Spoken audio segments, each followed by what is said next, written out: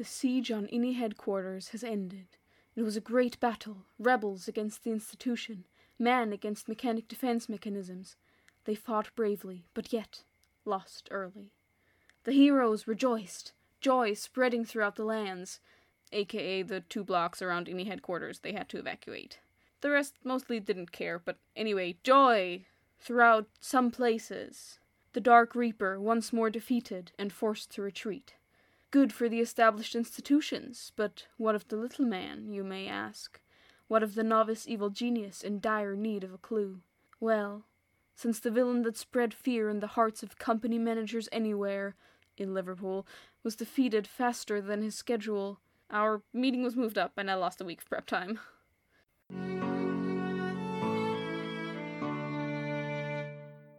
Yeah, the siege. I didn't know people still sieged, but if anyone was going to do it, it was going to be Reaper. But he underestimated tech support's affinity for electronics. They never even entered the building, and the moment tech took over the controls for Ini's defense, boy, does Ini have some hardcore defense. I was hoping Reaper wouldn't move up our meeting now that he had time earlier, but of course he did. Of course. So once I was done completely losing it and had managed to calm down, I started preparing. Half-assed, rush for dear life preparing. First things first, I had to make sure Gordon didn't trip over Reaper when they tried lurking in the same corner. I swear I'll get to dealing with Gordon soon, I'm just really getting into this evil genius stuff. That I definitely need a different name for too. My to-do list just keeps getting longer. Anyway, I used my established criminalness to convince Gordon to stop boyfriend stalking, which is the socially accepted kind of stalking, for the time that I would have a very special client over who might get spooked if he saw someone lurking. Now, his reaction... At first it was what I expected. He kind of got this grin on his face, like, I win, or like he was just so proud I was growing into this criminal gig. But his mood fell pretty quickly after that. Not because I told him to stay away, he totally got that, but I don't know, he seemed worried. I told him there was no danger though, so... yeah, it's just Gordon still being weird, I guess. So the big day came. It was Wednesday, which was the 23rd, 4th... Ugh, I suck at dates. It was the 23rd. I'm pretty sure. Audrey was busy flying around saving kittens in battle armor, so that was lucky. In a sense, I put on my own battle armor. I wore the most androgynous, Martin-esque clothes I had, threw on his lab coat for good measure, and his mask, of course. It is modified, by the way. There's some microphone tech that makes it easier to talk, and it also has a vision protection built on it. It looks pretty neat. It never occurred to me what level of design, aesthetically, goes into Martin's creations. I half expected alarm bells to go off, like the ones Martin has to warn him if someone with super weapons enters his flat. But Reaper just knocked. I found the alarm yesterday. It did pop up on Martin's computer, that I turned silent. His system picked up the gun Reaper had on him. Ray gun, that is. It just didn't flashily blare it around. Not sure what to think or do about that, but I digress. Meeting Reaper. It was... Okay, so right when I opened the door, already bathed in nervous sweat, mind you, he definitely had his presence, you know, that threatening air about him. He's tall, like a head taller than me, and his blank white mask with nothing but that vertical crack and eyes in it, that's sure threatening. I was taken aback for a moment, unnerved, which is definitely the intended effect, but that day he was there as a client, not a conqueror, so he wasn't wearing his armor. And here's the thing. With that mask, you can wear the blackest clothes, but unless you're wearing armor or a cape, it will look a bit off. He was still threatening by demeanor alone, but the thing is, I caught him by surprise too. Yeah, me, puny Amelia, good-for-nothing Travis, currently very close to having a panic attack, took the Reaper by surprise. It wasn't that hard. He was expecting a guy, and my androgynistic efforts, while well-intentioned, did not extend to binding or anything like that. What can I say? I had less time than I expected. So the first thing the Reaper wanted to say to me, that started with, "Martin, finally, I need some good news right," was interrupted by a surprised, "Weren't you a guy last time?" Yeah, so that day he must have been generally still pissed about having lost the siege. What am I saying? I know he was. He was off his game. Lucky for me, because I think if I would have had to deal with the Reaper on top of his game, I might have cracked. or fainted. But like this, nervously frozen in place, me managed a surprisingly confident-sounding, "Yeah, I was. Is that going to be a problem?" I swear in that moment I could almost see the cogs turning behind his mask. He barely missed a beat, I've got to give him that, before answering, "No, not at all. Let's get to it then." He didn't wait for an invitation before moving past me or coming inside.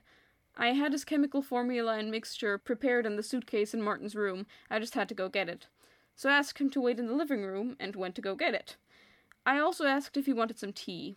I don't know, mostly because I couldn't stand the silence, I guess. But I was also getting more confident. After all, I'd gotten over the most critical part. He thought I was Martin. I had something he wanted. He declined the tea politely, which is probably for the better since we were both wearing full masks. As I was coming back with the suitcase, though, I realized my position for the first time. Reaper was here because of a favor I was doing him. Probably an owed favor, but a favor nonetheless. I had the chemicals he wanted. I had the power. This is when my perpetual smirk under that mask started. Was I still shaking from nerves? Yes, who wouldn't? But I was shaking from nerves cockily. At this point, Reaper hadn't sat down, and I felt like changing that. I suddenly didn't want him to just take it and leave anymore. I had questions. I might never have gotten that chance again, so I took the initiative and sat. He could either be awkward and keep standing, or sit too. And Reaper is one of those guys, I now know, who physically aren't able to let themselves seem awkward. Sure, in full get-up, staying standing menacingly might have worked, but in half-civilian clothes? His ass was sitting down. Once I got him seated, and it became clear I had what he wanted, his demeanor changed a little too. More casual, in a way. I gave him the suitcase, and I couldn't see his expression when he looked at the contents, but I could imagine his eyes gleaming. At that point, I had to go over the dangers one more time. For Martin's sake. But Reaper was really dismissive. Whatever those chemicals are for, something I plan on finding out very soon, don't worry, he's willing to risk a lot for it. He thanked me again for being able to squeeze it in early. I want to have it said that he did nothing to prompt what I was about to say. I couldn't see if he was upset or disappointed, or anything in that way. At most, it was how rough he seemed at the door. And common freaking sense. But I asked, yeah, plans didn't take as long as planned, huh? I'm giving this whole disclaimer because when I said that, he definitely tensed up. And as response, so did I. I mean, I might have just offended someone who calls himself the Reaper. There's a difference between cocky and suicidal. What I mean to say is, I had no idea it would be a big deal to him. I mean, his plans fail all the time.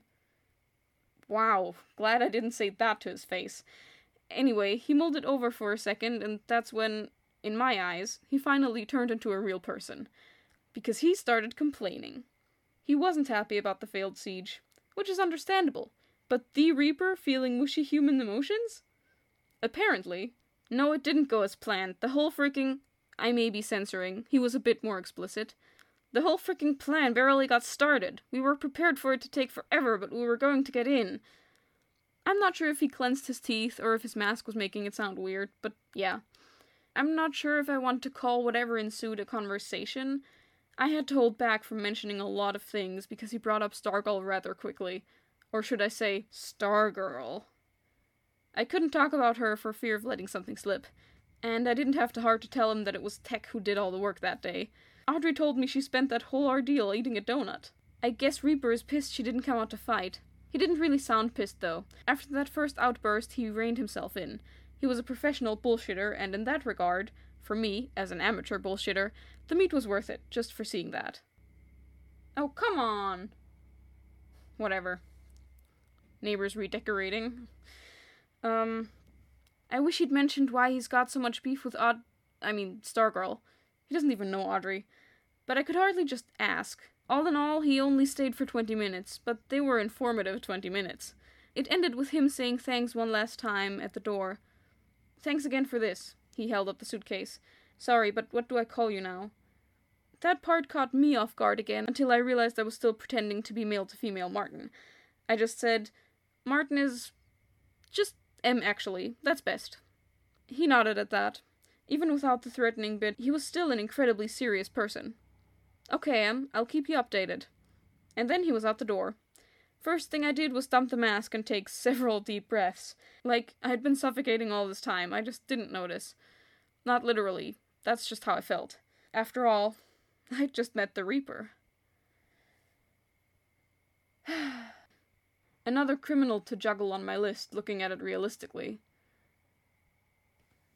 I realize I'm, well, playing both sides, what with Audrey and... Gordon might even be an entirely different side altogether. But I mean, I'm not actually involved in any of it. The fighting and stuff. I'm just in contact. Just associated with both parties. An impartial observer. And so far, that doesn't have to be a bad thing. Kind of like Martin was. I'm not good or bad. I'm just me. I'm just... M.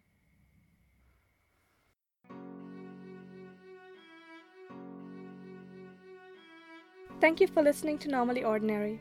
Today you heard the voice of Esther Reisenberger as Emilia Travis. If you like and want to support this show, please rate and review it anywhere you can and spread the word among your friends. And remember, behind every mask... Wait, what kind of mask are we talking here? A half mask or a full mask?